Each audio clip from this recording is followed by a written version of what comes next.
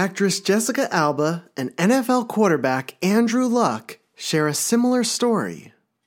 They walked away from doing what they loved, what defined them, what gave them their identities. In 2008, Jessica Alba decided she was done with Hollywood and left acting at the peak of her career. The birth of her daughter Honor pushed her to pursue a new direction, away from the Hollywood spotlight. Her mother had developed cancer early in life, and Alba had dealt with chronic illness, being hospitalized as a child and undergoing 5 surgeries before the age of 11. She knew the impact of living with health issues, and the thought of subjecting her daughter to products with potentially harmful chemicals greatly concerned her. Alba did not want Honor and other children to grow up dealing with similar complications and struggles. So she took action with the hope of bringing a meaningful change to millions of people around the world. With her new daughter at the forefront of her mind, Alba started The Honest Company, a wellness brand which specialized in safe, chemical-free products for the home and family. On her site, Alba said she created the company because she believed you shouldn't have to choose between what works and what's good for you. Andrew Luck entered the NFL as the #1 pick in 2017. He was regarded as a generational player and was seen as becoming the next Peyton Manning for the Indianapolis Colts.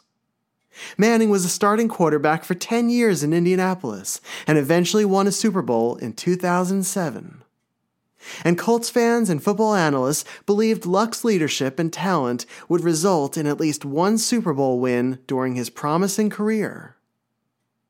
However, like Manning, Luck suffered a series of injuries that kept him on the sidelines for a season. At the end of 2017, he tore his right labrum in his shoulder. He played through the pain in 2016, but after the season ended, Luck desperately needed surgery to fix it. And that meant missing most, if not all, of the games ahead. Luck pushed himself to get better in time to come back and play part of the 2017 season. But his doctor broke the difficult news to him. The shoulder would only heal with time. The recovery process was often painful, but the mental anguish of not being able to play stung the most. He began to see a therapist who bluntly asked him one day, "Aren't you more than a quarterback?" The thought spun in Luck's mind over the rest of the year. He did not want to let his fellow players down. He did not want to let the fans down either. But for the first time in a while, his view of himself and of the world around him started to widen again. And maybe there was more to what he wanted than being a quarterback. He returned to the team for a dynamic 2018 season, throwing 42 touchdown passes and taking the Colts to the playoffs. But while his shoulder was feeling better, he had tweaked his left foot and ankle. The issue with his foot lingered during the second half of the season. Approaching the 2019 season, Luck felt like he was back to the hamster wheel of rehab. He once again felt the pressure of returning to health, the guilt of letting down his team, and the frustration with his own body and the chronic pain he endured. The question his therapist once posed, "Aren't you more than a quarterback?" rang differently in his ears. In the interim, he had gotten married and was then expecting his first child. And he could feel his life tugging at him excitedly and pulling him in many different directions. For the first time, he wanted to pursue all of it. He wanted to lean into the more that was awaiting him outside of the NFL. 3 weeks before the 2019 season began, Andrew Luck, only 29 years old, announced his shocking retirement. He returned home to become a stay-at-home dad to his daughter Lucy. In the fall of 2022, he continued his education in the graduate program at Stanford University. And this year, he accepted a part-time position coaching football at the Palo Alto High School. Generally, when someone steps away from a role that helped to define them, it's often a surprise. But as you can see from the stories of Jessica Alba and from Andrew Luck, there are a number of reasons for doing so, many of which are life-changing or life-preserving. Sometimes our purpose for living becomes clearer. Sometimes those around us help to show us the importance behind a change. And sometimes it's as simple or as complicated as the question, are you something more? And sometimes a Star Wars fan who has been collecting memorabilia from the films and series for decades decides to hang up his Jedi robes, put down the lightsaber, and say farewell to the galactic relics he accumulated over the years. This is the story of a 30-year collector who sent his entire collection to the Hakes auction house. This is a conversation with friend and collector Tad Moore about his momentous decision. This is a search for an answer as to why someone would sell everything they spent a lifetime acquiring. This is a brilliantly thoughtful and enlightening response to that important question. And this is Star Wars, Prototypes and Production.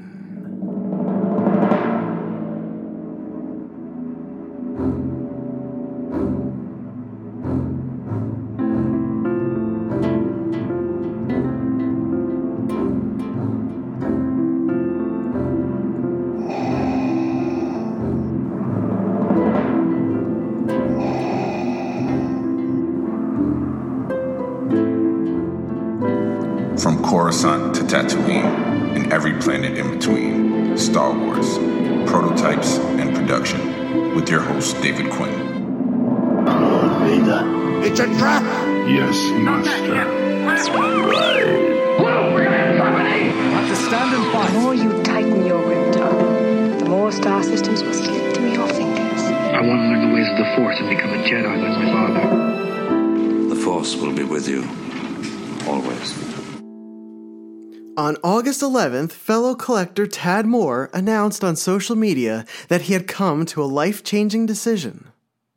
After 30 years, he had decided to stop collecting memorabilia from Star Wars and other major properties, and had partnered with Hakes Auction to sell off everything. Hakes, a Pennsylvania-based auction house, would include Tad's myriad comics, prototypes, and production toy-related items in a series of future auctions, with bidding for the first catalog sale ending on November 14th and 15th.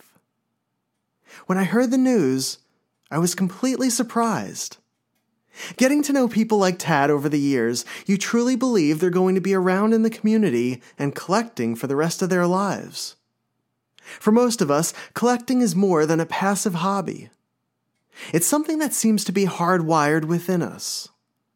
It's sewn into the very fabric of our DNA.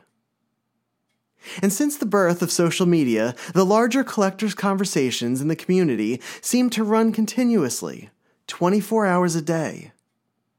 A discussion that begins in person carries over into the realm of social media and picks up where it leaves off the day before. And we're all a part of it, wherever we live, because we're connected by our love of Star Wars and collecting. We love the history, the designs, the details, the finds, the reveals, the elements that have kept this hobby exciting and revelatory for almost 5 decades. We love being together, going to conventions and shows and meetups together, and experiencing new and old Star Wars stories side by side. So when Tad announced his retirement from collecting, I had so many questions for him. But above all others was the simplest one. Why? What pushed him across the line to make that decision and to make it official? Was it that he lost his love for collecting? Was it a larger financial decision? Did he, as an accumulator, lose himself along the collecting journey? Did he veer into the dark places of addiction that sometimes trap even the best of us? I want to be clear. None of the questions I just posed were based on anything I knew about Tad previously. The fact that he was quitting collecting was such a shock that I let my imagination run free as I attempted to fill in the gaps in the hopes of understanding what was happening. And I was curious because he was doing something that all of us have at least considered at one point or another. I know I've tried to envision what my life would look like if I suddenly stopped collecting and sold off everything. And that is still a very murky image because I've been collecting for the majority of my life. I still enjoy it thoroughly, and I still love connecting with other collectors. But I wanted to hear Tad's story. I wanted to make sure he was doing okay. And I wanted to understand what led to this life-changing decision and what it meant for him and his path for the future. And I thought you'd be curious to hear Tad's story in his own words. A few quick notes about Tad. He is incredibly thoughtful, incredibly passionate about collecting, and I think his journey will resonate with you and me. Tad is a collector's collector. He appreciates the details that make our hobby so interesting. He gets it, and he gets everything about it. He will always be a collector at heart, even if he doesn't purchase another Star Wars item to bring into his home. I'm so excited to speak with Tad, and I'd love for you to join us. I'll go get him now. In the meantime, find a cozy spot for a conversation and pour yourself your favorite fall beverage. Let's get to know Tad a little better and find out why he decided to sell off his entire collection.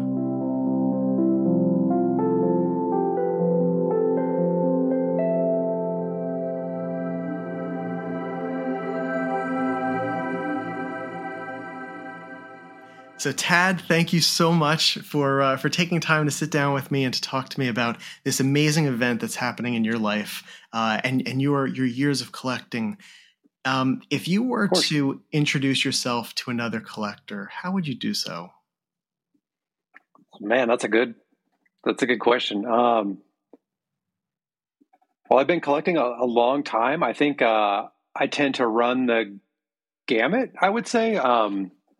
I think a lot of times in collecting, people get put into a specific bucket, whether that be like vintage stuff or comic books or even eras. I only collect Golden Age or Silver Age or art or modern or whatever, but I've kind of touched on like everything. There's stuff in my collection from pre-production to original art to like statues and busts of Baby Yoda, and everything in between. So I feel like I appreciate a pretty wide swath of collecting. So I guess that's how I would introduce. Like, I find it fascinating for whatever you're collecting. Like, I like hearing about whatever you're specifically into, because I find it interesting just kind of across the board. By hearing about all these different lines, do you feel like you're learning about new items and getting a feel for the collecting world in general? What do you mean? Like, do you mean? Honestly, I think some of it is just because I have a very hard time focusing. Oh, okay. You know what I mean? So, yes. So like everything something new and shiny comes out and I'm like, oh, that is kind of cool. And I can appreciate that. Or, and then I'll kind of go down the rabbit hole and want to learn all about, statues or busts or 3 3/4 inch figures or a modern one or, comic books or variant covers or anything like that. So I think a lot of it is just my kind of personality where it's not, I have a terrible time trying to be disciplined, I guess is the best way to put it. So it's super easy for me to get into something.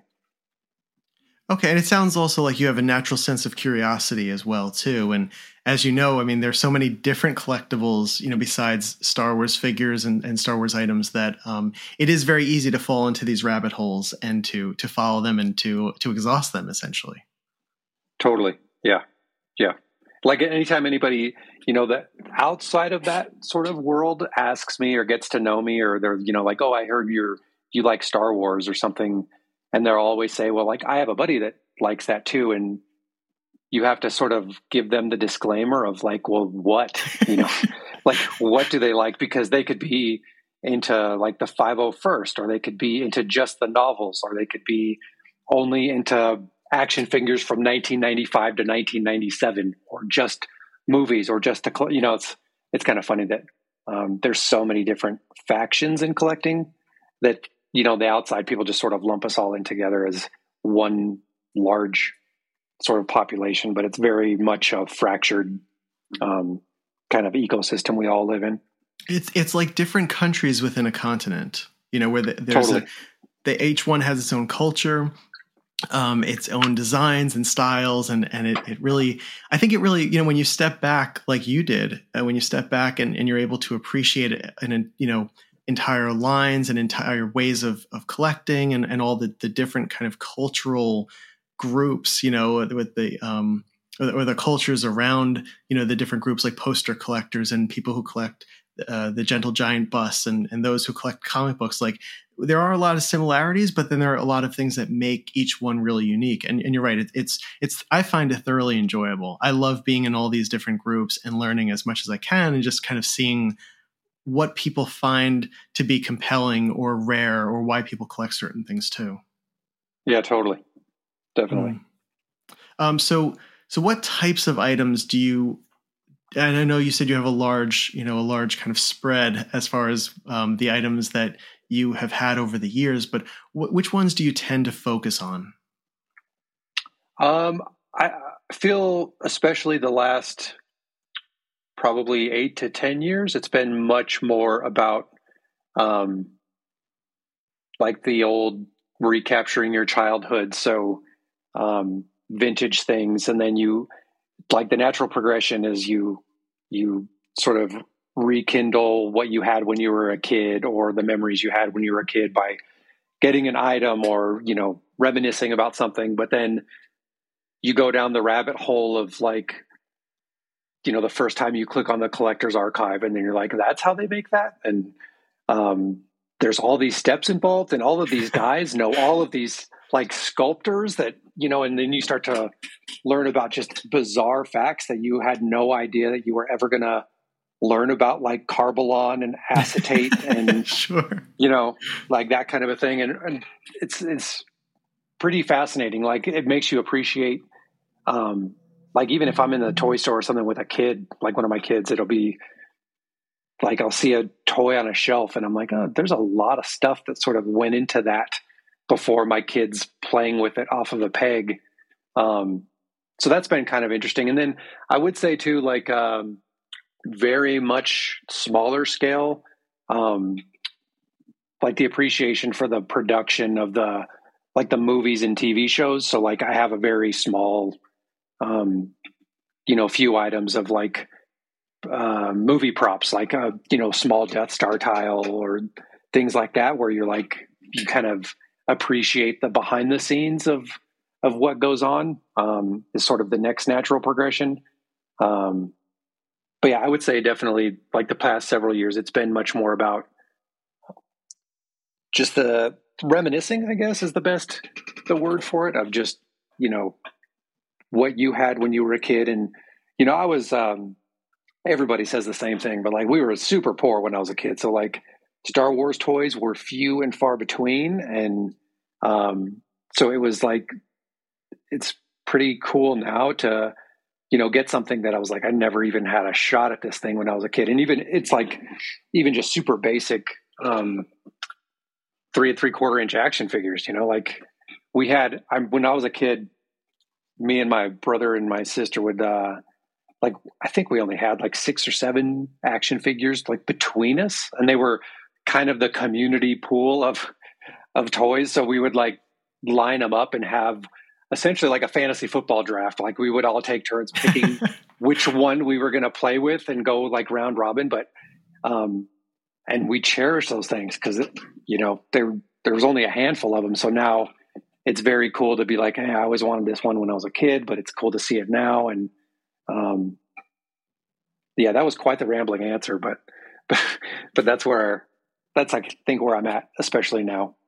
Well, yeah, and I think you said a number of really important things in there. One of which is the way that we collectors tend to collect. We first we first go back to the items that we had as children, right? So that nostalgia pulls us in, and then and so we accumulate items like that if we don't have our childhood ones. And then from there we go deeper, as you said, going on to a place like the Star Wars Collectors Archive, or, some of these groups where we see items and some of the pre-production stuff and things where learning about the sculptors and learning about how the process worked for creating these toys. And then from there, we delve into rarer and more expensive stuff, original art, and things like even like movie props, where we're now going behind. Like before this, we were going behind the scenes of how a toy was made, and now we're going behind the scenes of how a movie is made or a TV series. And it sounds like your trip kind of went full circle, whereas, as you said, you've now been shifting more toward back to the nostalgia of what you had either as a child or had wanted as a child in the last 8 to 10 years. Yeah, for sure. And even along those same lines, like I think like many people anyway, the sort of the catalyst for this collecting mentality was the Power of the Force 2 when I was a freshman, maybe a sophomore in high school, when like I went into a Walmart and we saw all the toys and immediately we were like, this is like we were a kid again. But at the time I was like a dishwasher and I actually had a little bit of cash on me, and I was like, I could totally buy these, and I'm sure they're going to be worth millions of dollars someday. And like I still have just like a closet full of Power of the Force 2 figures, and they bring back very similar, if not just as strong, like feelings of nostalgia and memory as the original toys did, because it was just a different, like I remember getting the Lee's Toy Fair magazine or Toy Review magazines. Mm-hmm. And like you would flip to an article, and I remember there was this one article and it was all about this man, and I'm going to forget his name, but he was a collector at the time, and he wrote this article about this work trip that he took where he had to drive all through like I want to say it was the southeast part of the country, like from Florida to Texas or something, and he was chronicling like he stopped at all of the super backwoods like Walmarts and Kmarts at the time to find all of the Power of the Force 2 toys that nobody could find. So there was this picture of him with like all of the Leias, and everybody wanted that Leia, but no one could ever find it. And I remember thinking like, man, someday I hope I have a job where I get to go on a road trip and go to like random Walmarts in the middle of nowhere, because the people out there don't collect yet. And, like I still get all those feelings from that kind of stuff too, for sure. If you could just sit your 7-year-old or 12-year-old self down today and have a conversation with them about how far you've come in your own collecting journey and the types of items that have passed through your hands that you've owned, what do you think you as a young child or a teen or tween would say? Man, that's a really good question. I don't think young me would understand, or even it would be hard to explain, like having so many items that were just, and I mean, this will probably go round robin as to why one of the reasons that I decided to part with it, but like having so many items that would be cherished by people, and you, at this point, you just sort of lost the feeling for, like 7-year-old me having one Darth Vader toy would be ecstatic, where I'm like looking at a shelf of Darth Vader toys and I'm like, they're kind of dusty, like I need to, it's just another chore to deal with. I got to clean this up a little bit. So that would be a hard conversation to have, is like, hey kid, like that, the Han Solo you have that's missing the head, like that you think is the greatest thing. Like that's going to be so like down and out to me. I'm not even going to care about it in a few years. I'd be like, just crushed. No, and that makes sense. And I mean, our interests do change. And as you said, like at the time you didn't have money, you didn't have a job. You started to, as a dishwasher, but even before that, like as a child, you don't have the money to pay for these items. So each piece in a way is like a dream piece. And then when you do have, when you're an adult and you do have, an income coming in, and you're able to spend a little more on these types of things and to get pieces, like, ones we'll talk about soon, but prototypes and original art and, these beautiful carded figures. It's very hard. I was trying to think of what would my 10-year-old self say, if I were to sit down and to say, like, hey, here are some pictures, like, this is what I have, Right. Yeah. It would be a very interesting and probably confusing conversation. Yes, for sure. For sure. So before we go into your early days, because I want to hear about how you started collecting, what are some of your hobbies or interests outside of collecting? So I live in the mountains in Arizona. Like when people think of Arizona, they think of, the big metropolitan area like Phoenix. It's, 110 degrees and desert and all that stuff. But I actually live up in the mountains at 7,000 feet in the world's largest ponderosa pine forest. So like we really like mountain biking. I really like weightlifting, things like that. I used to do martial arts, although I am embarrassed to admit that I have let that go pretty significantly the past couple of years. But yeah, I would say that's pretty much it. I mean, between work and family and all of that, that takes up significant portions of your life, and for good reason. But outside of that, I really do enjoy. And when I say mountain bike, like I'm the world's worst mountain biker. like don't get in your mind that I'm going off of jumps or everything. Like I just have a good mountain bike because I'm old and I need it to really be squishy. And sure. I go super slow and on pretty well-groomed trails and just enjoy the trees and the scene and the mountains and stuff. So I'm not any sort of extreme mountain biker or anything. I've never shredded the Narnar. It's just it's much more of a slow pace, just getting out in the woods kind of a thing. Okay, but the takeaway from that for me is that you stay active, you're connected, to your family as well too, and your work is probably pretty demanding. But you find time to get out into nature, and you also find time to stay fit and to exercise. I try.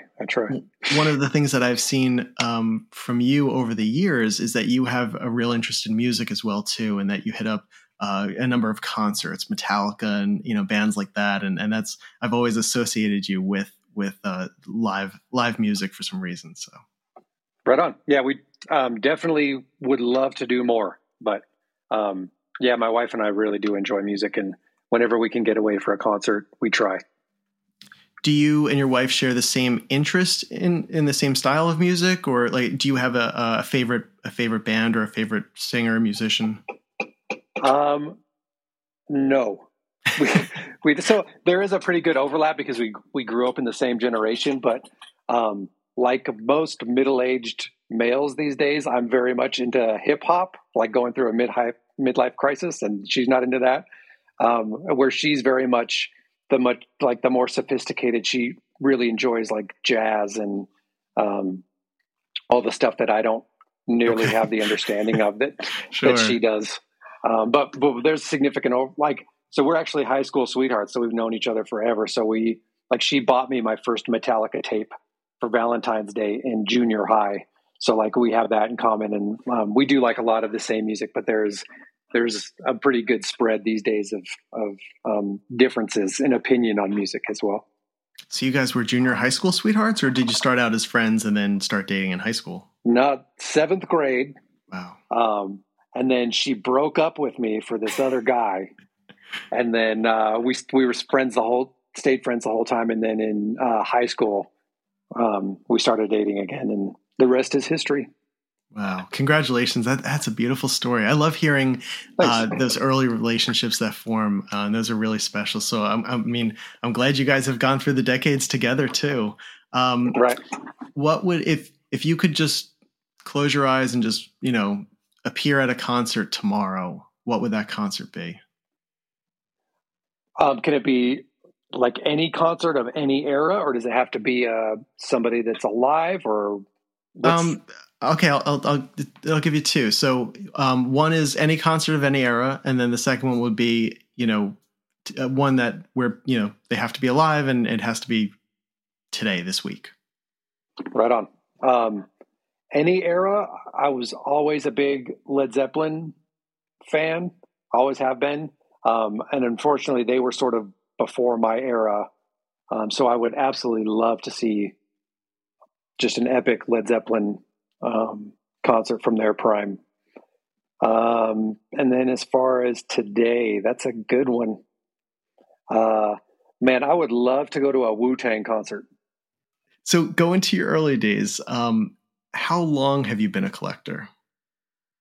So since 95, right when Power of the Force 2 came out, like I didn't collect anything in any way. And then I remember walking into, like, we, at the time, I live in a pretty relatively small town. Like I think our population now is like 70,000 people, but when I was a kid, it was much less. And we had one Walmart. And I remember walking to that Walmart and like just happened to be walking by a toy aisle, and there was that whole just section of reddish orange that jumped out at everybody. And I was like, what the heck is this? And like grabbed as many as, I counted the money I had and did the division. And then I was like, I can get 5 of these right now. And which 5 am I going to get? And looking at the back and trying to figure out which ones I was missing and which ones I would need to try to hunt down and all that stuff. But definitely since 95 was when it really, and then like everybody, it kind of waxes and wanes through the years. Sometimes you're really into it. Sometimes it's like in bins kind of tucked away that you don't really pay attention to as much, but definitely since then. And it sounds like you had the full collector experience in one moment, where you saw something new. You had to figure out what you could afford. You're looking at the back of the card back to see what else is out there and either what you're missing or what you're going to get one day. Yep. So you started with that. It sort of waxed and waned over time. But do you remember the first piece you purchased that maybe wasn't at a retail outlet? That you either had to purchase online or through like a Lee's guide or something to that effect? Man, that's a really good one. Because it would have been very much later.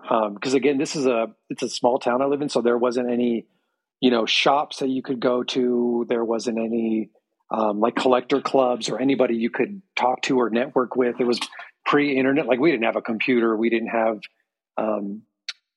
access to anything like that for other outlets. So it would have been much later.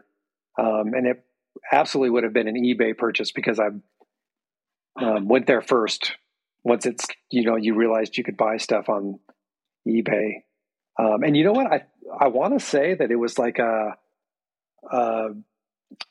Obi-Wan Power of the Force 2 variation of some kind. Like I want to say it was one of the, I never had the short saber in the long tray. But how you could go down the rabbit hole of like the half picture, full picture, all of that. I feel like it was one of those that I found on eBay, and I was like, "Ooh, I didn't know this was a thing," and grabbed it. So it would have been like probably at the time like 10. It probably would have cost more to ship it than to actually buy the toy then. Okay. But I'm pretty sure it was one of those, something along those lines. But it's nice. It sounds like you're still in the same vein where you've collected the production figures that you found at retail, and then you were able to start to look for the variants, which is a lot of times what we do as collectors. Whatever's coming up next and some of the harder stuff to find, even if it's not, as you said, shipping is probably more expensive than the actual figure itself. Right. Totally. Yep. Yep. So then going from there, what were the early days of collecting like for you? Like, do you remember, for me, one of the memories that I have was just total excitement over almost anything that I would see because so much of it was new. Did you have that, or was it a different experience for you? Oh, no, absolutely. Like anything that came out, like I remember the end cap at Walmart with like watching the guy put up green carded figures. And I was like, holy cow, there's more. Like there's a whole other thing. Like I had only thought that there was those first, what was it, 8 or 10? 12, I think. 12. And then you just, I remember the group, like anytime something new came out, I'd be like, wow, that's a new thing. That's a new ship. That's a new whatever. And just totally excited. And then I can remember too at, I would have been in college, like early college. And, I had like my first credit card and like a complete idiot, like every young person with a credit card, like you don't understand that, like, hey, that's something you have to pay back, right? Like it's credit. It's not just a voucher. But I was at our mall had one of the KB toy stores, and there was that point where like every KB somehow just had piles and piles of clearance. Yes. Power of the Force stuff. So like I walked out of that joint with like 5 bags of AT-ATs and bikers and for speeder bikes, and because I was like, I've never even seen these before, and they're all of a sudden on clearance, and put it all on a credit card, and then realized later, like, oh man, I should probably work more hours now because I gotta pay this thing back. But I remember just being ecstatic when new stuff would come out. So a lot of the collecting then really happened for you at retail first. And that makes sense. I think, a lot of people hearing this conversation would maybe forget too that at that point, I mean, we're so far removed from the idea that internet didn't exist, but it really didn't. So you weren't getting a ton of information and news on when stuff would be dropping. You would just go to a store and you would see this stuff come up. And sometimes, as you said, you wouldn't even see it when it was there. You'd see it later on in clearance. Oh yeah, totally. Like there was no information. It was all just surprise. I remember too, you would start to notice things, like you'd be like, hey, this one has a sticker and this one doesn't. And why does this green card have a foil sticker, but this other one didn't have it? And this one was on our orange card, and the one next to it was a green card. And yeah, it was completely by like your own just happenstance and not by like any sort of networking or research, because there was nobody here. Like there was no shop or comic shop or I mean, we had a couple of comic shops when I was a kid, but they were very much just comics. Like there weren't any other sort of resources. It was just like your own discovery.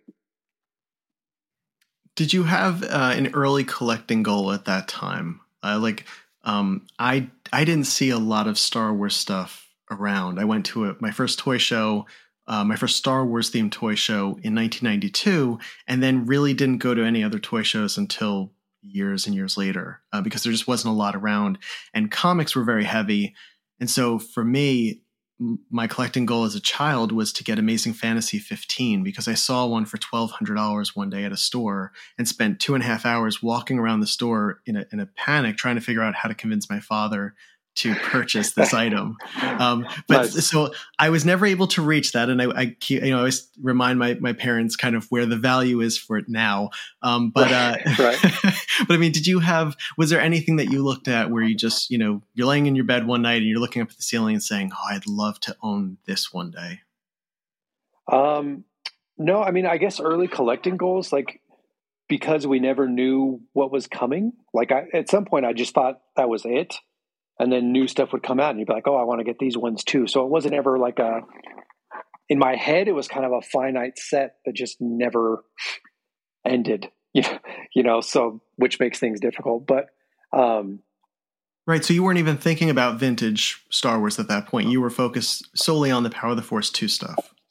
Oh man, that was so far. Like, it was like, you might as well want to collect diamonds or gold bars when I was like that. That's what we all envisioned was, oh my God, every vintage every Star Wars toy we had as a kid is $1 million and we'll never, ever, ever get that. So like, this is the next best thing. And then it's kind of funny. I think like thinking back, one of the things that always stuck out to me as far as collecting and keeping things instead of just like, I was always terrible about trading or selling.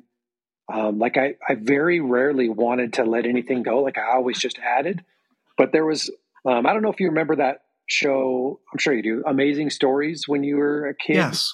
Mm-hmm. That Steven Spielberg.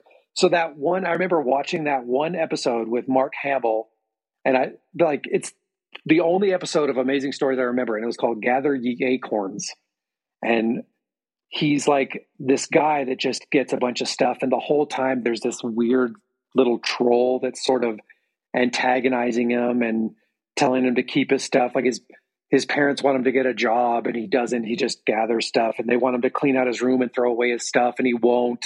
And so they kick him out of the house and all that kind of stuff. And he just accumulates all this stuff over his entire life. And then at the very end, he's like this old, withered man that's like completely regretting his entire existence because he just spent his whole life accumulating stuff. But then at the very end, he finds out that the stuff he has is like multi-million-dollar priceless. And, you know, I think the last scene is he's, you know, walking into the auction of some of his items in like a suit and a cane, and the little like troll guy is there, like appears, and he's all white haired, you know, he's aged with them, and it's like this big, like, I told you so moment.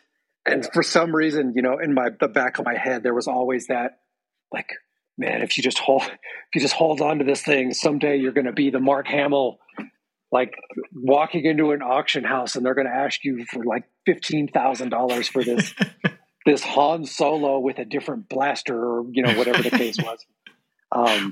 But yeah, that was always like, I always wanted to just, again, I didn't know what was there. So it was always just wanting to get what I could find, with no real plan. Like that's probably the biggest downfall, was I just had no plan. And, you know, if I would have been more disciplined, it might've been more enjoyable longer as well. Sure. And I think you were just, as you said, at the time where, you know, if you didn't have internet or you didn't know what was coming out, you were just collecting as it was coming in. And then, you know, over time as well, too, you cast a wider net. And I think that probably helps because it keeps things interesting and moving. But I can see where, you know, if you did have maybe not so much a discipline, but more of a focus, then you'd have more of a direction that way. Right. And I would say the opposite is true as well, because a really fun point in my collecting was when I decided to become more of a Vader focus collector too. And so you can, instead of being like an inch deep and a mile wide, like you could really go down into all the cool little nuances. And, you know, instead of having like one of every character, trying to find all of the small variations from card to card of, you know, vintage Vader or whatnot. And that sort of refreshed things as well. Right. So you go from macro to micro, and all of a sudden you're caring about little details that maybe most people wouldn't even recognize. And you're finding joy in that too. That's something we as collectors love. We love those details. So it sounds like you've had a little bit of everything too, which is nice. Yes. So you didn't really have an early collecting goal. But there's a point in time where, and this happens to all of us as collectors, we start to get more of a focus, more of an understanding. We become more of a fuller collector. We go kind of all in, and we aim for rarer and more valuable items. When did that leveling up take place for you? I would say like late 2000, I don't know how to say that, like maybe 2010, 2009, somewhere in there, is when I like started to realize like, okay, I have a job and things like that, and I can afford a thing or two here of a vintage item. And then once you open up that door, then you start really learning about like, holy cow, there's all these different card back variations that you never knew when you were a kid. Or, you know, you get the Kellerman book, and then you're like, what? Like you see all the matrices in the back, and you're like, I have no idea what any of this means. Yeah. Or like that it's this breadth and depth of stuff. And that was really cool. Like I really had a good time. Like I've never been very tech savvy, I would say. So there was one point where I made and I still have it, a Google Doc. I just made a spreadsheet where I by hand went through the Kellerman matrix and made just this sort of like giant checklist of every possible combination. So like as I was finding things online or whatever, even with once you focus on Vader, but then at some point you're like, all right, I'm down to just a handful of really rare or really expensive, production items that might take a decade to track down. So in the meantime, you're like, this Wicket is pretty cool. You know, it's like a 77A and I don't have that one, or this one has a SKU sticker on the front corner, you know, and you can start filling those out and be like, oh, that's kind of cool. Then it sort of went into, I really wanted to have one of every character. I never got into like debut card or anything like that. I wanted to have one of every character carded. And then it became, I would really like to have one of every character on every, at least card back that came on. So like at least, a Luke on Star Wars Empire and Jedi, things like that. And then like, as you start this, I still have this janky Google Drive doc. And then you would fill out and you'd be like, well, I have 3 out of the 4 of these Wickets. So if I could just track down this one more Klaatu, or, and you're like, oh, let me get this Weequay that doesn't, and that was a lot of fun to me. Like, they're not overly valuable or anything like that, but that was a really fun sort of point in my collecting as well. Like appreciating things that most people don't, when you're like, this vintage carded toy cost me like $65 because nobody cares about it, but it's really satisfying to like go into my spreadsheet and, type in a little Y. There was a box where I would type Y if I had it. And then, like a brief sort of description, like crease by the hang tab, yellow bubble kind of a thing. And I would, have it on my phone and type in the little thing, and I'd be like, one more. I got that one more done. And then it would ultimately just sort of end up in a stack, like on the floor of a Star Wars storage room. But it was fun. Yeah. And I've done something similar to you where I decided long ago that I wanted to collect for as long as possible. So my goal has been to collect every single carded figure for all of the subbacks. So 65A, B, C, D, 77A, B, like that. And it's probably never going to happen, but you're right. Like, it does start to accumulate, but there is something really exciting about checking off one of those, especially one of the ones that are maybe harder to find. For sure. 65Cs or even the Ds. So you were doing this. So you had a Vader focus, and you were also expanding into just collecting whichever carded figures you could find. Yep. It got real slippery real fast. Yeah. At the height of it, what was the most amount of carded figures you had? So I think what I've given to the auction house is like in the 500 and something, vintage carded between Vader and everything else. Wow. I think and that was US, other, foreign carded. Like, I had no focus, man. I would see something cool and I'd be like, it's a really cool like language on that thing, and I'm going to grab that and just put it on a shelf where it doesn't match, doesn't belong anywhere. Or like a Sakuda run. I was like, I'm going to finish this Sakuda run. Yeah, that can be tough. Yeah. That can be very tough. Yeah, but I did it. Congratulations. How long did it take you to do the Sakuda run? It took a while. It definitely took a while. And then I guess when I say the Sakuda run too, because you get all the ones that are absolutely positively known to be stickered, but then you find out that there's ones that, might have been on a 65B as well as an A, or an A as well as a B, and things like that. And you're like, should I try to track those down too? But actually, one of the very last ones that I got was Vader. Ironically, like, he was in my focus, but trying to track down, and I think he's in this auction. I was able to track down a 90. Somebody approached me and was like, "Hey, I have this AFA 90 one if you're interested." And I was like, "I am absolutely interested in that." So, but yeah, I forget the exact total, 530 something is in storage somewhere with Hakes at this point. Did you, along the way, did you have a favorite Vader piece and a favorite non-Vader piece as far as the carded figures went? Yes, man, that's tough. The Vader pieces were really, there was a lot of really cool. I think I always enjoyed more of the foreign items with Vader, just because like that was something that I never saw in person, until you get into the collecting realm. Like, you don't see a weird clipper wraparound sticker in languages that you don't recognize, and I always like that. Or the Man, I really loved the 7-inch Takara because it was just so much like bigger and more impressive in my opinion than, when especially when it's next to like 3 3/4 inch, you're like, man, the Japanese had it right. Like that's a really cool scale to have a figure in. Yeah, I always love that one.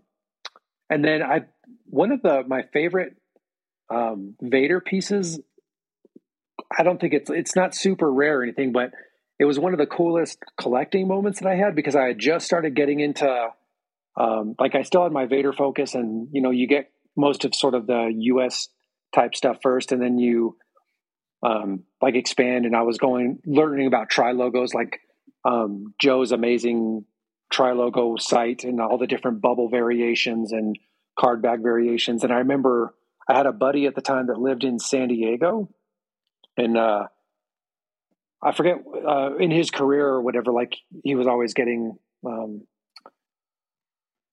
freebies or invites from vendors and things like that. And he was able to get like passes to the Comic-Con. And he was like, hey, I got passes to the Comic-Con for free if you want to come check it out. And I was like, sure. Like I'd never been. So we were walking around there, and there was a Vader, a tri-logo just sort of sitting like on a peg or whatever. And I grabbed it, and the only thing I remember is I was like, I don't know exactly what, but this seems like it's different than any other one that I've seen. And so I bought it. And then I remember being like in the parking lot trying to research it. And it wasn't like overly exciting. It was one of the skinnier Meccano bubble ones, like that square, real thin bubble. And that was the thing that set it off. But I was so proud that I was like, I found something, just on a shelf that people didn't realize was different than all the other tri-logos. And it was such a cool thing to put in because I was like, I wasn't even sure this existed until I started Googling it. And I always really like that piece. It's really cool. It's nice when there's a story behind something like that as well too, where you can match it to the day that you got it and where you were. Right. Totally. Non-Vader piece. That's a tough one. There's some cool ones that just have sentimental value for one reason or the other. I would say the Boba Fett.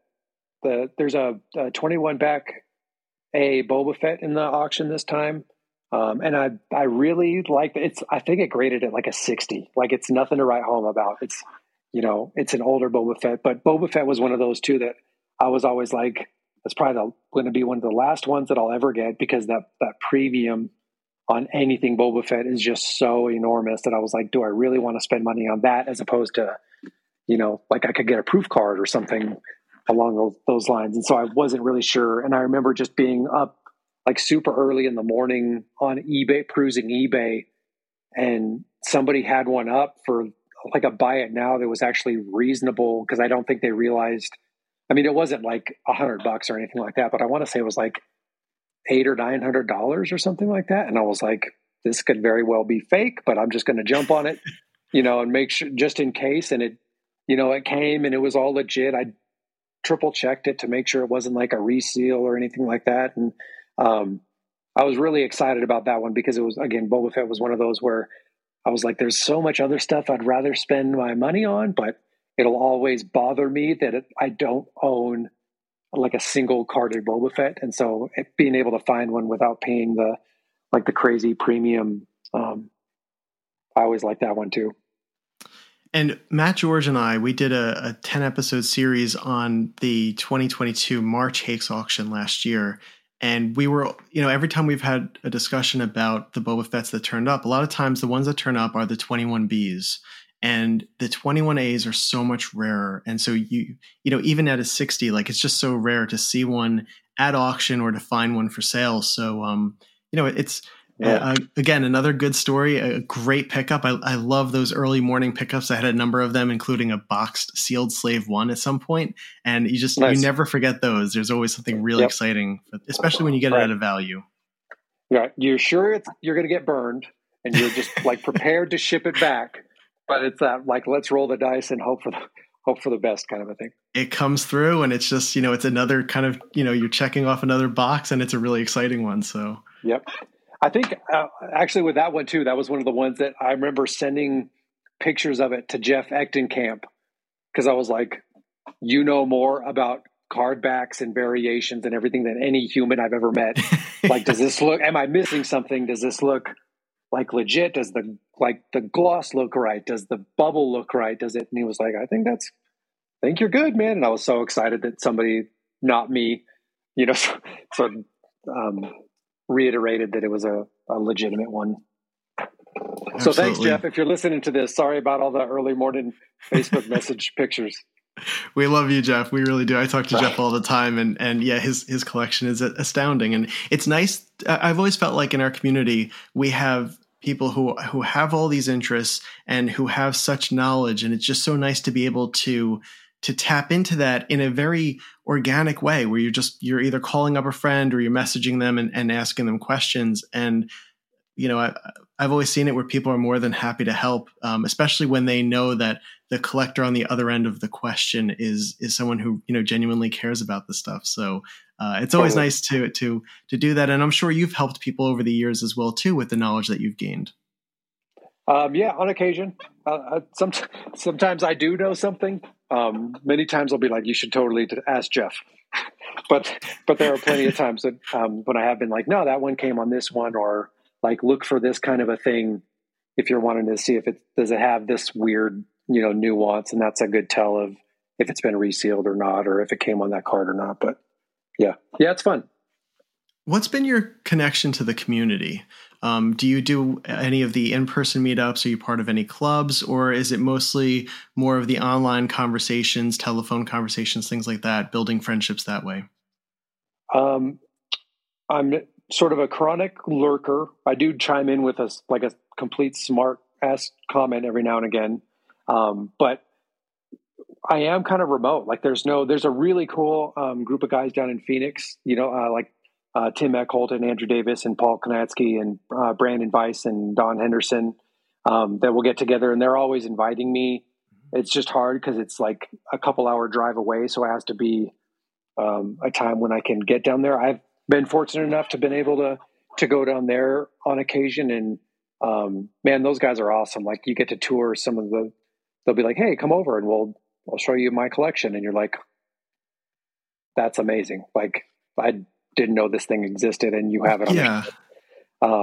They have some of the most incredible collections going, especially, with vintage and modern Star Wars. And yet they're some of the nicest guys in our community and in the hobby. And it's wonderful to see that. So I'm glad you get to that you've had the chance to visit them and to spend time with them that way. For sure. And then I the last several celebrations, I think the first one I went to was Celebration 5 in Orlando. And I've been to every one since and been able to network and hang out with people to differing degrees. Then it all just depends on sometimes it's been tough when your kids decide that it's meltdown time at 10 o'clock at night during room sales when you're like, sure. I really want this thing. And now I can't buy it because you've decided that you are done and we got to get out of here. But yeah, as much as possible then. Yeah. But it's fun. Is there a favorite aspect to the collecting community for you? I mean, it sounds kind of cliche and trite, but I really have had some fun, like building relationships and conversations and all that, getting to know people. Like that's a really cool, it's kind of funny, like when people found out that I decided to just get out of it, they were like, well, we're going to miss you. And I'm like, no, I plan on going to all the same stuff. It's just a different mindset where I'm not like looking for something in particular or, trying to sell something or buy something. It's just going to be a much different experience. But I totally plan on going to future celebrations and meetups and all that kind of good stuff.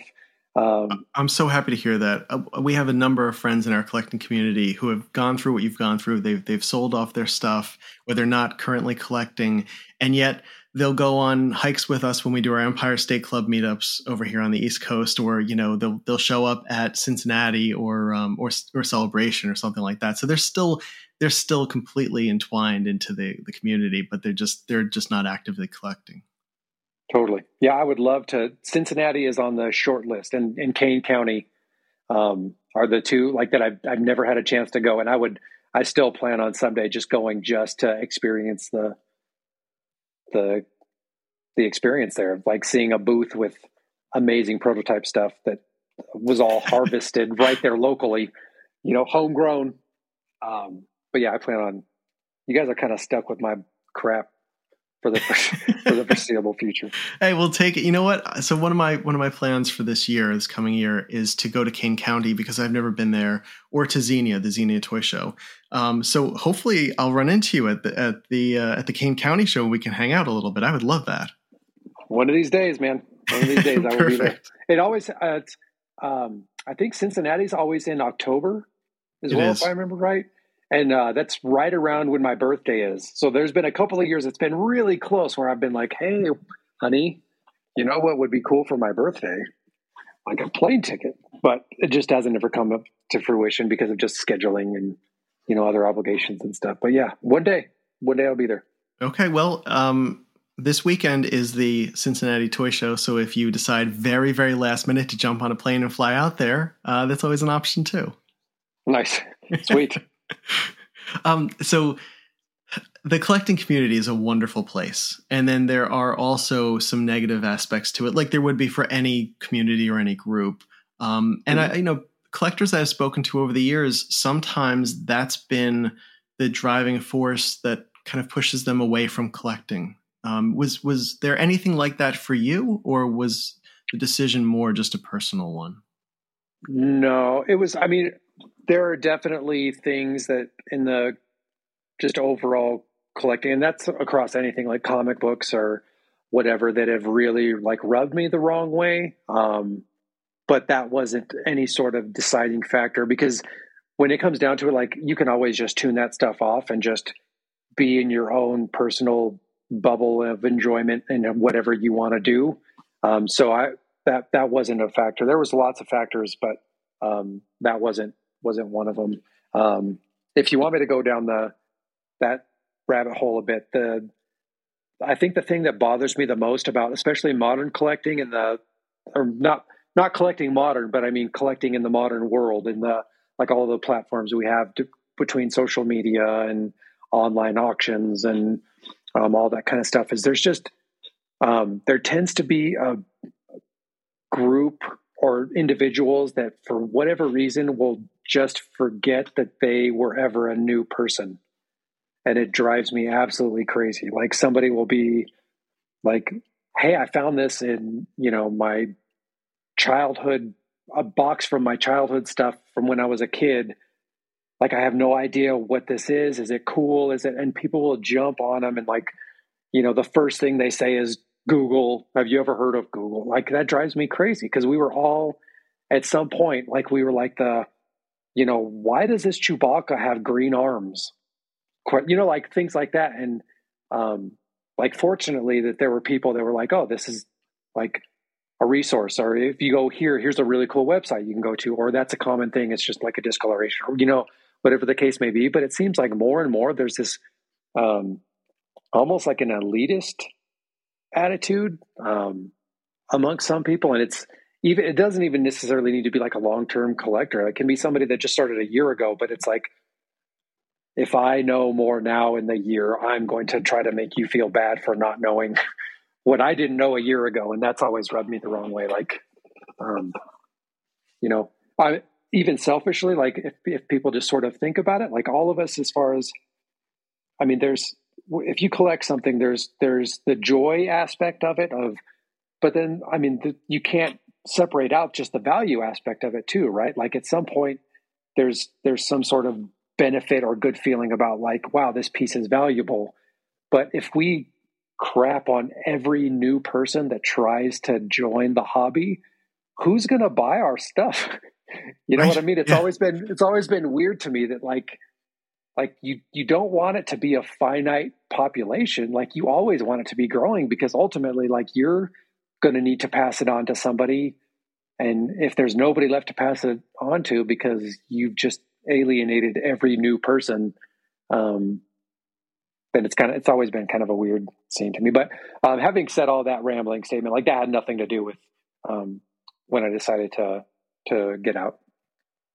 Sure. No, and that makes sense. And I'm glad the community overall has been a very positive experience for you, because I think it is so rich and so dynamic, and there's so many wonderful people in it who are creative, really funny, inspiring, and the knowledge that is within our community, that we had to really get ourselves by digging and figuring things out and taking the time to study the details.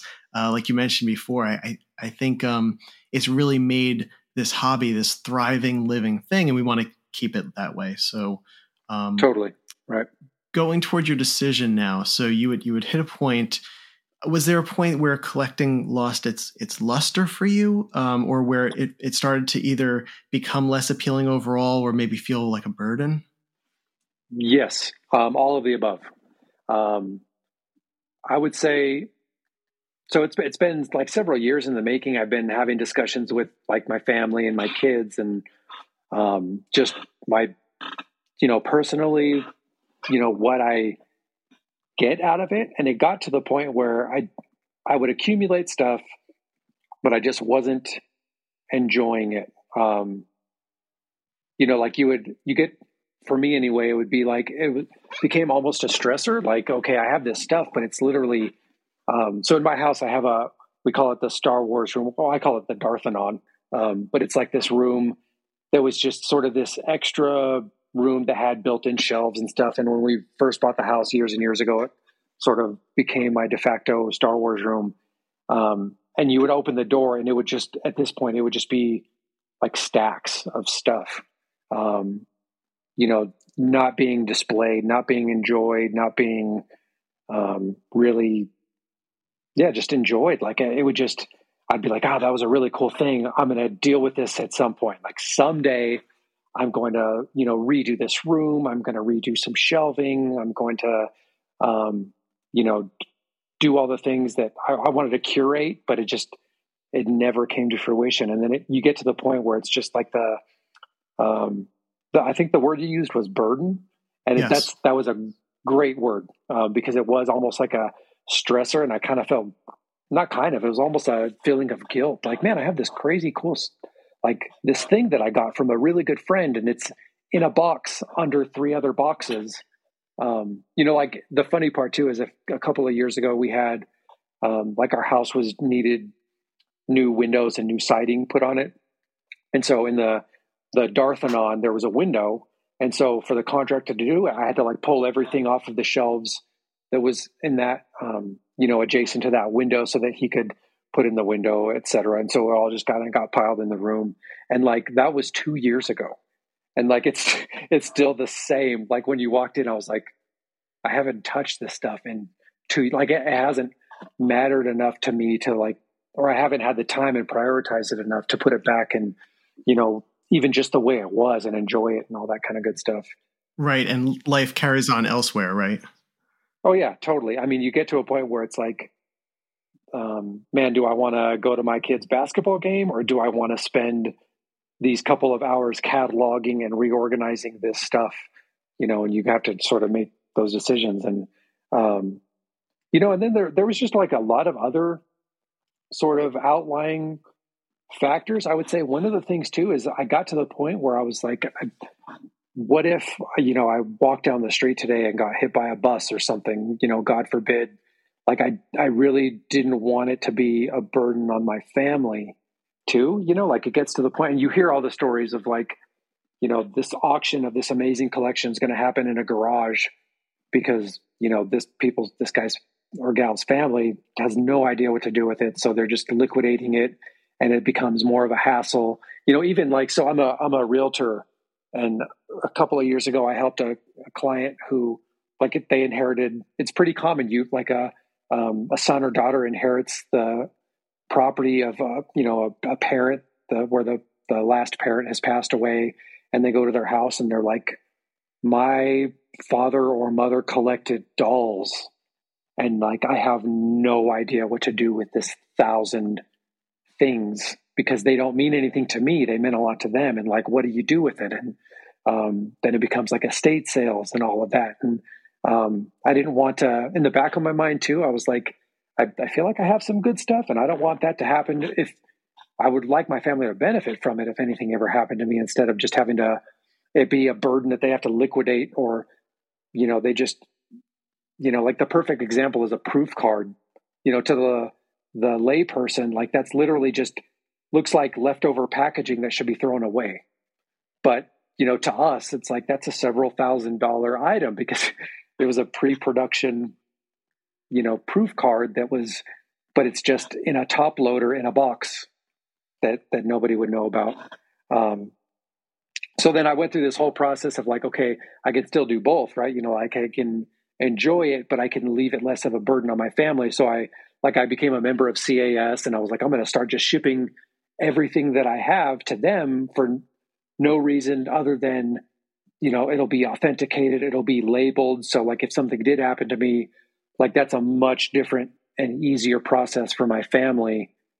Where it's like, here's the label, here's the identifying features of it, here's the approximate condition, and if they needed to sell it, they would be able to relatively easily. But then it gets to the point where that was a stressor. Like you do a couple of batches and you're like, oh my God, I didn't even make like a dent in this stuff that I have just laying around in boxes. And then and it's incredibly expensive too. I mean, I don't think people realize, but now, it can cost, 70, 100 or more to send in some of the carded figures, and even the loose figures are right around, 50, 70, 100, somewhere around there. So. Right. And the shipping back and forth, and, being where I'm at, there's never like an opportunity to have a show where I can go and drop some off to save on those shipping costs and, things like that. So, that was another kind of a thing where I was like, I'm going to curate, but then you realized, at least I did very quickly, I was like, I have to quit my job. I would have to just change careers and become a professional, send in authenticator to do. And then that became just an additional thing. And then, one of the other things, so I mentioned we live up here in the mountains, and, like many places in the American West, in 2019, we had a forest fire, just a couple of we were watching it from my porch to see if it was going to come over the mountain. And we were put on the status where we weren't evacuated. It was the status before. So I had a really good friend that lived on the other side of town, and he was like, you can put stuff in my garage if you want. And so, my mad scramble was taking bankers boxes and just putting some items in my panic and taking like a carload over there. And then after the fact, I was like, it was kind of hilarious because I was like, the stuff that I took over there was literally just the first stuff I saw.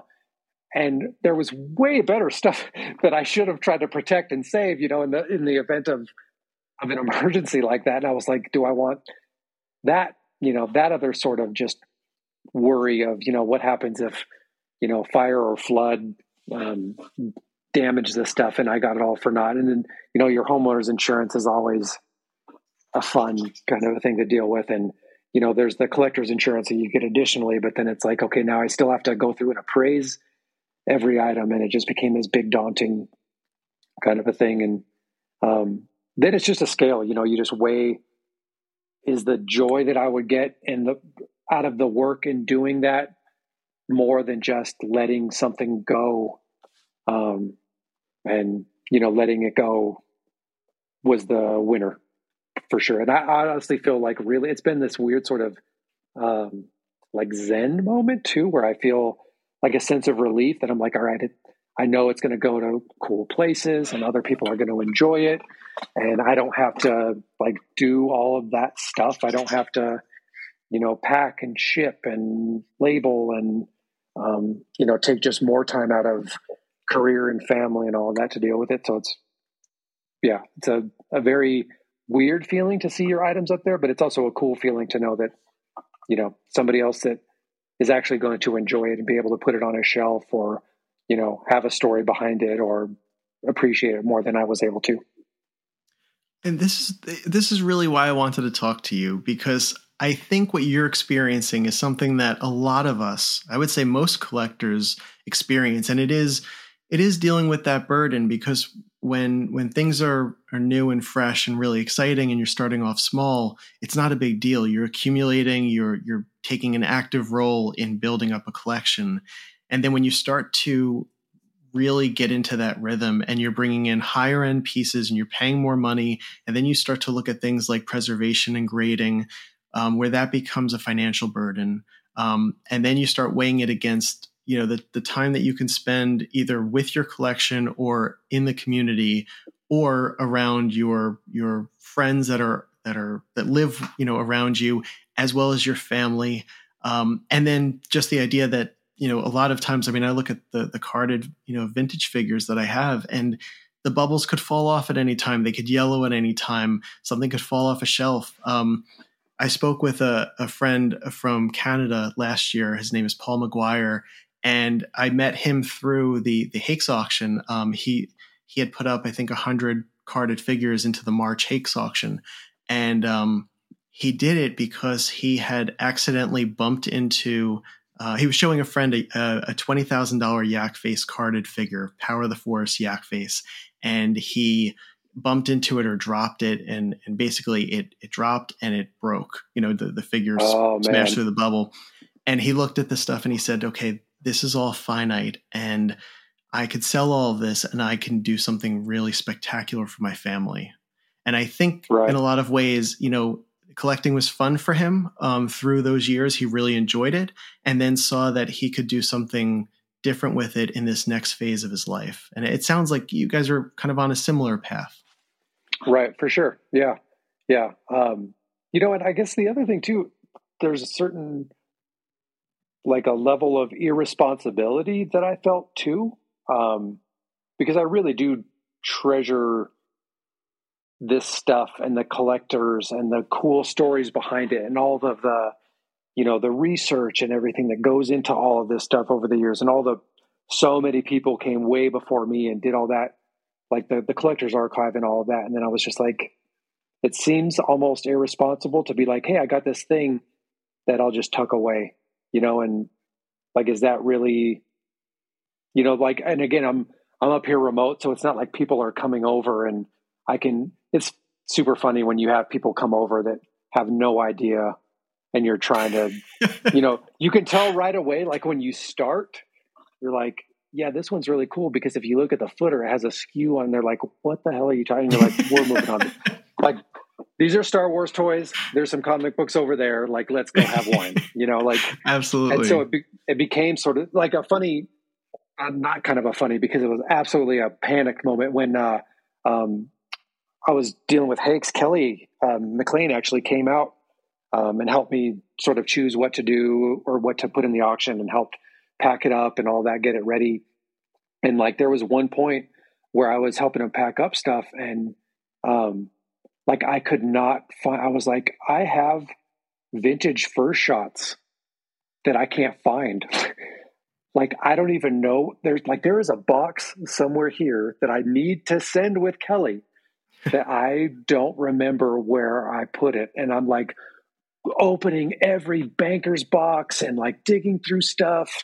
And like, at one point, like, my wife was upstairs, and because he came on the weekend, it was like a Saturday, and I went up there and I was like, I can't find this box. And like, I think there's probably a good $20,000 to $25,000 worth of stuff in it. And I have no idea like what the hell happened to it. And that was like the icing on the cake for me of like, this, you were absolutely making the right decision, because that should never be a conversation that anybody has with something like that's just irresponsible. I found it, spoiler alert, like, luckily, like, before he left, I was like, oh, I found it. So like, in the way back underneath, and there was something on it that made me just glance over it and miss it. But like, there was this probably 3 or 4 hours of my life where I was just like ghost face. Oh my gosh. You lost a car at that point. Yeah. Like, I just cost my family that much money that like I could be, putting into savings for a kid or buying, college fund or, whatever. And I was like, oh. But that was a big sort of factor in it too, was just, I felt this weird sort of irresponsibility of like, this stuff, I've enjoyed it, but it definitely deserves to be in better homes that still has that passion for it too.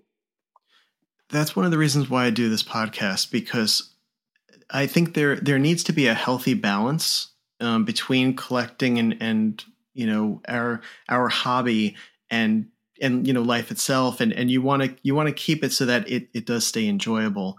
And I think a lot of times people don't talk about the mental burden of collecting that we sort of pile on ourselves, or that we accumulate so much and we get so deep into this stuff that we start to put these outside stresses upon ourselves that really shouldn't be there.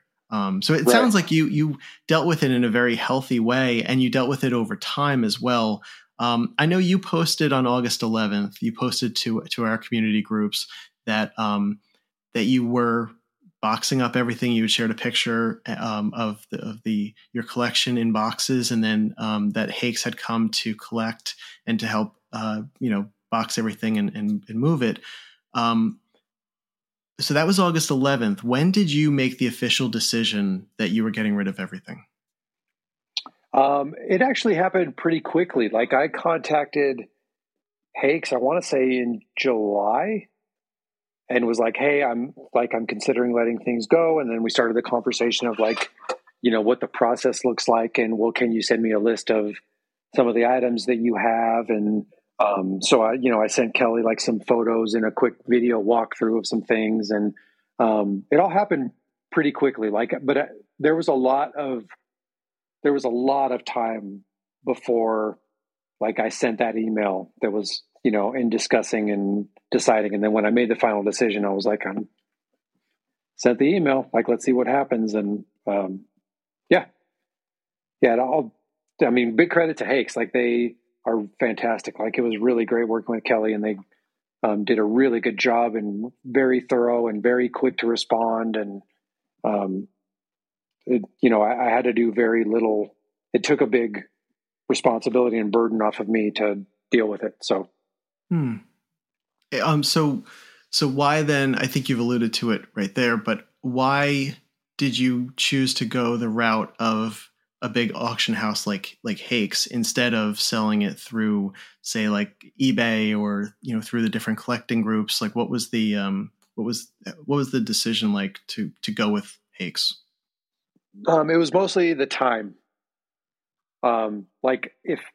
Because I had been saying for years, I can get through, like, I can do this. I can just list one or two things, a week or whatever. And it just never happened because it's just too time consuming. Like, I did sell a lot of modern stuff. But the only reason through eBay, but I actually, I have my teenage son, took it on. Like, I essentially paid him a commission. I was like, here's the items. Like, I'll answer questions that you have, but he set up all the it was kind of his summer job. He did all the photography and,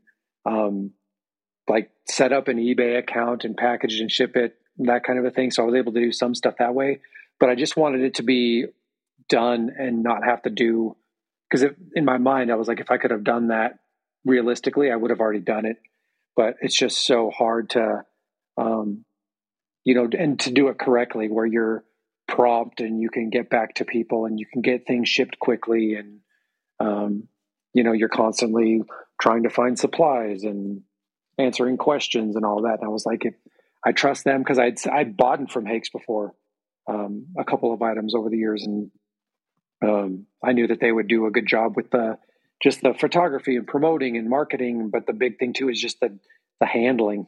Like, it was really nice to just be, it's gone and I don't have to think about it anymore.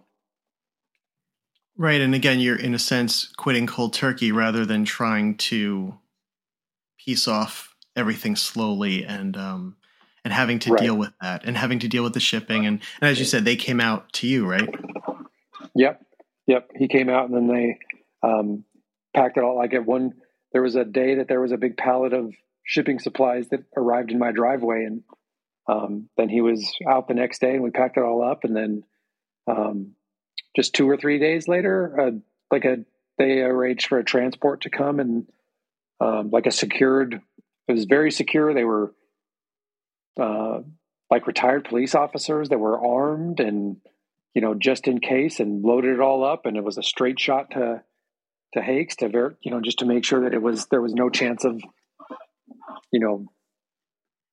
robbery or break-in or, car wreck or anything like that. And yeah, I was very impressed. Kelly and those guys do a really great job.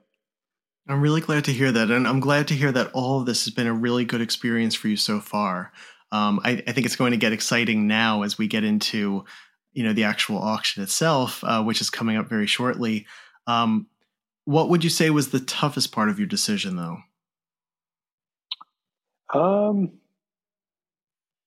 I think just like acknowledging that the enjoyment wasn't there when it's such a large part of your life for so long. You do have to just sort of mentally come around to the fact of this was an amazing period of my life, but it's not what it used, there needs to be a next step.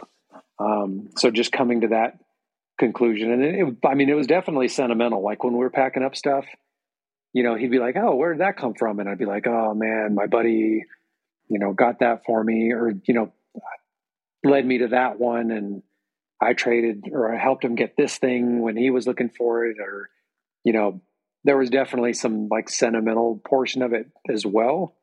But yeah, I think that was just the hardest part was just is just coming to the conclusion that this was the right thing to do. And I totally don't regret it. I'm excited to move on to a new chapter.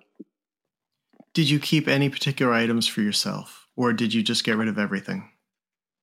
So there are items that there's a lot of stuff that I still have that just, more modern stuff and stuff that isn't necessarily auction worthy but I didn't keep, well, I take that back. So there was, this is a really strange story. And I didn't keep them, but they didn't go to Hakes. But, so when I was, in high school, I live in a small town again, and one of my brother's best friend, he was one of the guys that we collected with. We would all end up at Walmart and try to find a AT-AT driver, the Silly Power of the Force 2 type stuff. But out of nowhere, we got notified that he had passed away. Something had happened. It's still to this day, we don't exactly know what happened, but something happened. Violence, he died of a gunshot wound, and with all of these suspicious circumstances. And that was a big, strange kick in the gut when, my brother and I found out about that, especially my brother. It was his best friend. And anyway, years later, God, I want to say it was 5 or 6 years ago from now. So it had to be 20 years after that. There was somebody tagged me in a Facebook post of somebody local selling some random Star Wars. You know how that is once people know that you collect Star Wars items. They think that you are interested in every single Star Wars item that ever comes across Facebook Marketplace. And it's, yes, you're the catch-all in that. Yes. And somebody posted a photo, and most of it was modern, but there was a couple of vintage items that looked so I messaged the guy, and we went back and forth, and I was like, yeah, can I come look at it? And I went there, and I didn't realize until I got there that it was our buddy's older brother that had passed away. And it was sort of his remnants of his collection that they still had. And I was like, holy cow, man. That's your mom and dad. I'm Tad. I was his buddy, and, my brother and him, and he knew exactly who I was. And it was this really strange moment. And so, of course, I was like, I'll give you whatever you want. This has to stay. I really want this stuff. It has just a whole other layer of sentimental value. And nothing, there was some Return of the Jedi carded stuff. I don't think there was anything that was worth, even to this day, more than like $75 or $100, like super basic stuff. But man, I got that stuff home and I put it in acrylic cases immediately. And I had it on a shelf, like its own dedicated shelf, in my collecting room. And then that was one of the first things I did when I talked to Hakes, and Kelly came. I was like, everything but this shelf. You can have anything you want, but this one shelf. And I packed it all up and I sent it to my brother just with a note and was like, this needs to stay with us. And so that's it's not with me, but that's definitely something that like no dollar amount or there was no other home it deserved to be in or would get the respect and the memories that it meant to us. So that's all at my brother's house now. Yeah, and it needs to stay with you and your family. And I love hearing those stories. I think those are more special than any of the, the crazy items that we could talk about, or, the prototypes and things like that. When you have pieces that have a history like that and are connected through friendships, and especially those early years, I mean, I'm glad that you're able to keep that and to share that with your brother. I think that was a really smart decision. Thanks. Yeah, that was interesting. And I guess other than that, like, I talked about when we were just packing stuff up, it was really hard, man. Like there was a lot of sentimental value attached to all of it, but I came to the conclusion that I was like, if I kept like every item that had meaning to me, I would sell nothing, because, like a good buddy gave me this or sold me this or gave me first dibs on this, or, this was an item that like I bought from a buddy, and then because they're amazing, I opened up the box and this bonus gift was in here because he knew I would like it. But I was like, I just can't. You get to a point where I was like, if there's so many stories here that if I didn't let go, that I wouldn't let go of any of it. Like everything has a story to a certain extent. So, yeah, I don't plan on keeping anything. Yeah.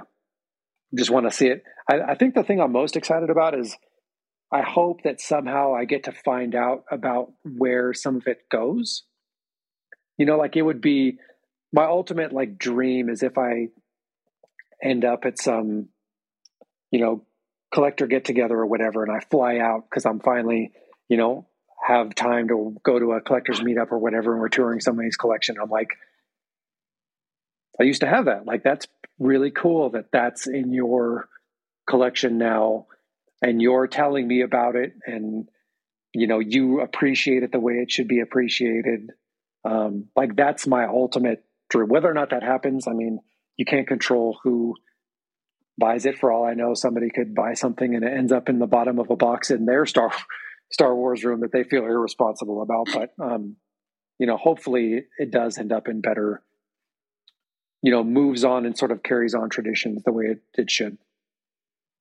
Well, we've definitely seen a lot of magical and amazing stuff happen within our community and our hobby. So I do hope you have those moments.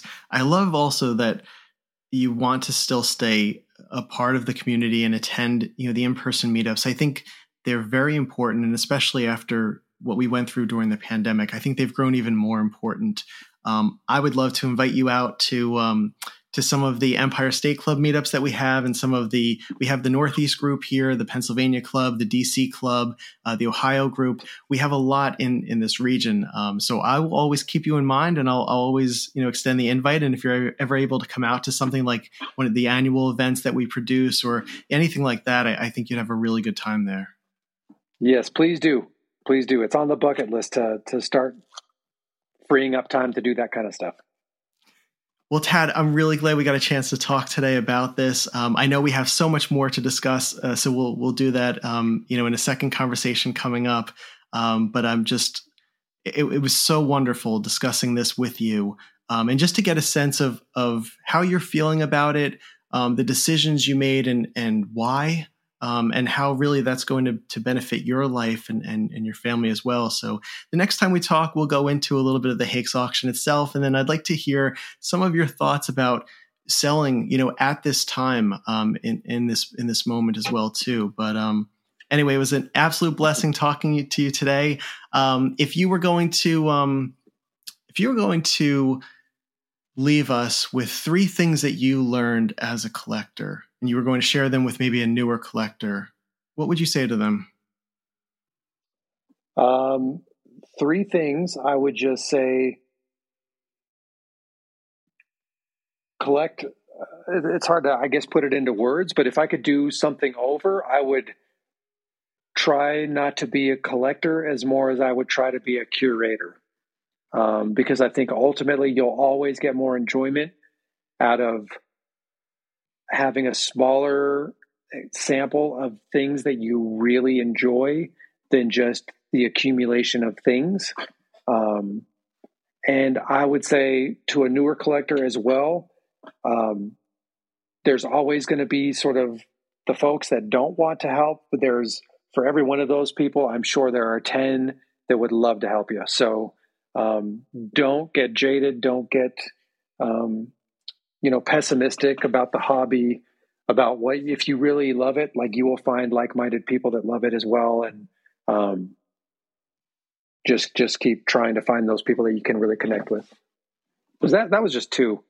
I'm terrible at math too. That's why I'll tell you though, those are 2 really heartfelt and thoughtful pieces of advice that I think a lot of times we forget or we just overlook. And I think you're absolutely right. You point out a lot of the special stuff within collecting within our community. And I think a lot of people can learn from the 3 decades long journey that you've just been on and have experienced. I'm really thankful to know you, and I'm glad that that our friendship will continue beyond the collecting, which is great. Sure. I look forward to our next conversation too. I think we're going to have some really interesting things to unpack. I want to hear more about the items that are going to be in this upcoming Hakes auction that you are parting with. So, Tad, awesome. It was so wonderful talking to you today. Thank you so much for taking the time. No, thanks for having me. This was great. It was almost like therapy. Thanks for helping me work through all of my decisions and reasoning. It was great. Well, and hey, you know what? That's honestly, that's what we collectors do for one another. We right. kind of, we come to each other with these questions and these bigger ideas, as well as, some of the smaller stuff. And a lot of times it takes a friend and a fellow collector to give us a different sort of perspective. So. Yeah, totally. Awesome. All right. Well, here's to the next conversation, Tad. Sounds good. Talk to you soon.